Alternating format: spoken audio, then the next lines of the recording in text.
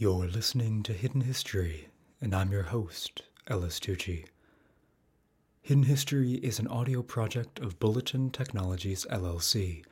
To find out how you can fly for a fraction of the cost of commercial, head to bulletinflights.com. Coca-Cola has been sold since 1886 and bottled since 1899, and back then you could buy a Coke for 5 cents. If you wanted one in 1925, 5 cents. 1940, 5 cents. The price of a 6.5-ounce bottle of Coke was pinned at 5 cents for almost 3/4 of a century. By 1959, they had disappeared. With an unwavering price through 2 world wars, the Great Depression, the launch of Pepsi, shortages in caramel and caffeine, tax hikes, and inflation, this economic phenomenon has an extremely appropriate, if uncreative, name: the fixed price of Coca-Cola from 1886 to 1959. So today we'll be talking about official blanks, nominal price rigidity, the psychological association of branding, the 7.5-cent coin, and of course, the nickel Coke. This is Hidden History. You're listening to Episode 5, Time in a Bottle. I'd like to buy the world a home and furnish it with love. Grow apple trees and honey bees and snow white turtle doves. I'd like to teach the world to sing. Sing with me. Perfect harmony. Perfect harmony. I'd like to buy the world a Coke and keep it company. That's the real thing. I'd like to teach the world to sing. In perfect harmony. Perfectly. And I'd like to buy the world a Coke and keep it company. It's the real thing. What the world wants today is the real thing. What the world wants today is the real thing. That was the audio from Coca-Cola's 1971 Hilltop ad, where 30 young adults from around the world were gathered on top of a hill in Italy to sing the virtues of Coke, making use of its new slogan, "It's the real thing." It has become one of the most famous ads ever, and was even included in the season finale of Mad Men.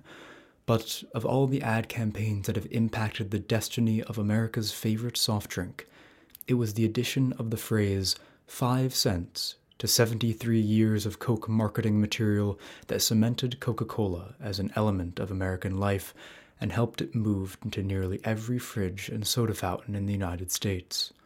Coca-Cola was first invented in 1866 by the pharmacist and former Confederate soldier John Stith Pemberton. He took his new creation to a local pharmacy on Peachtree Road in Atlanta, Georgia, where it was pronounced excellent. The new drink was sold for 5 cents per glass. Most drinks at soda fountains cost 7 or 8 cents, so Coke got its first foothold by marketing itself as an affordable option. In 1888, Pemberton would leave the Coca-Cola Company, selling his entire stake to Asa Chandler. Coke was sold exclusively at soda fountains until 1899, when 2 lawyers, Benjamin Thomas and Joseph Whitehead, lobbied Chandler for the bottling rights to his drink. So he sold them for $1. It's thought that he never believed that bottled drinks would see success. Unfortunately for him, he couldn't have been more wrong. Even worse, his bottling contracts had no expiration date. Asa Chandler had to sell Coke syrup at the same price forever. So, in order to maximize their profits, they needed to sell as much as possible, which meant reducing the price to the buyer as much as possible. And so Coca-Cola embarked on an extensive ad campaign to create a psychological association between Coke and the 5-cent price tag, making it impossible for bottlers to charge more. In 1928, sales of bottled Coke would surpass sales from soda fountains, and even though bottling contracts were renegotiated in 1921, The cost of total rebranding, along with other factors, just wasn't worth it, so the price remained the same. One of those other factors was the technology behind Coca-Cola's vending machines. By 1950, there were almost 500,000 of them, and none of them could reliably make change. As a result, you had to be able to buy a Coke with a single coin. They thought that using 6 pennies would reduce sales, and refused to double the price to 10 cents. All of these factors created the perfect storm for what's, in my opinion, the most interesting element of this story: the 7.5-cent coin. In 1953, Robert Woodruff, who had twice failed out of college, was president of the Coca-Cola Company.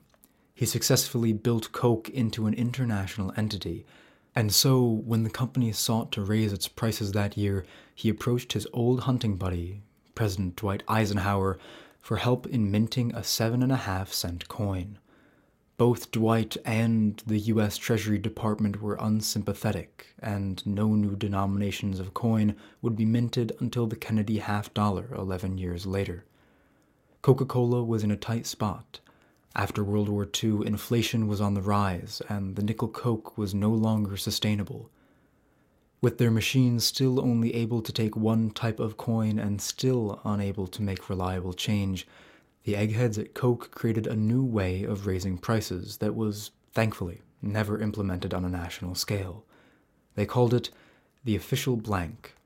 For every 8 bottles in the machine, there was 1 empty bottle, and the idea was that whoever put in a nickel and got the empty bottle would then have to put in another one to get a full bottle of Coke.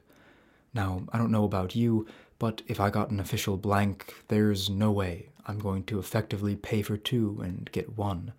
But my preferences aside, this raised the average price of a bottle of Coke to 5.625 cents. The official blank never left small-scale testing. Eventually, it became apparent that the creativity of the idea men at Coke couldn't save them. The nickel Coke was dead. By 1951, Coca-Cola stopped putting 5 cents on its advertisements. Prices in pockets around the country were reported to be anywhere between 6 and 10 cents. By 1959, the nickel Coke had gone extinct. The very last one had been sold. It was an end of an era. Now, in 2017, a nickel can't buy you anything, but in the living memory of your parents or grandparents, it could get you a refreshing, ice-cold bottle of the real thing. This is Ellis Tucci at Hidden History, signing off.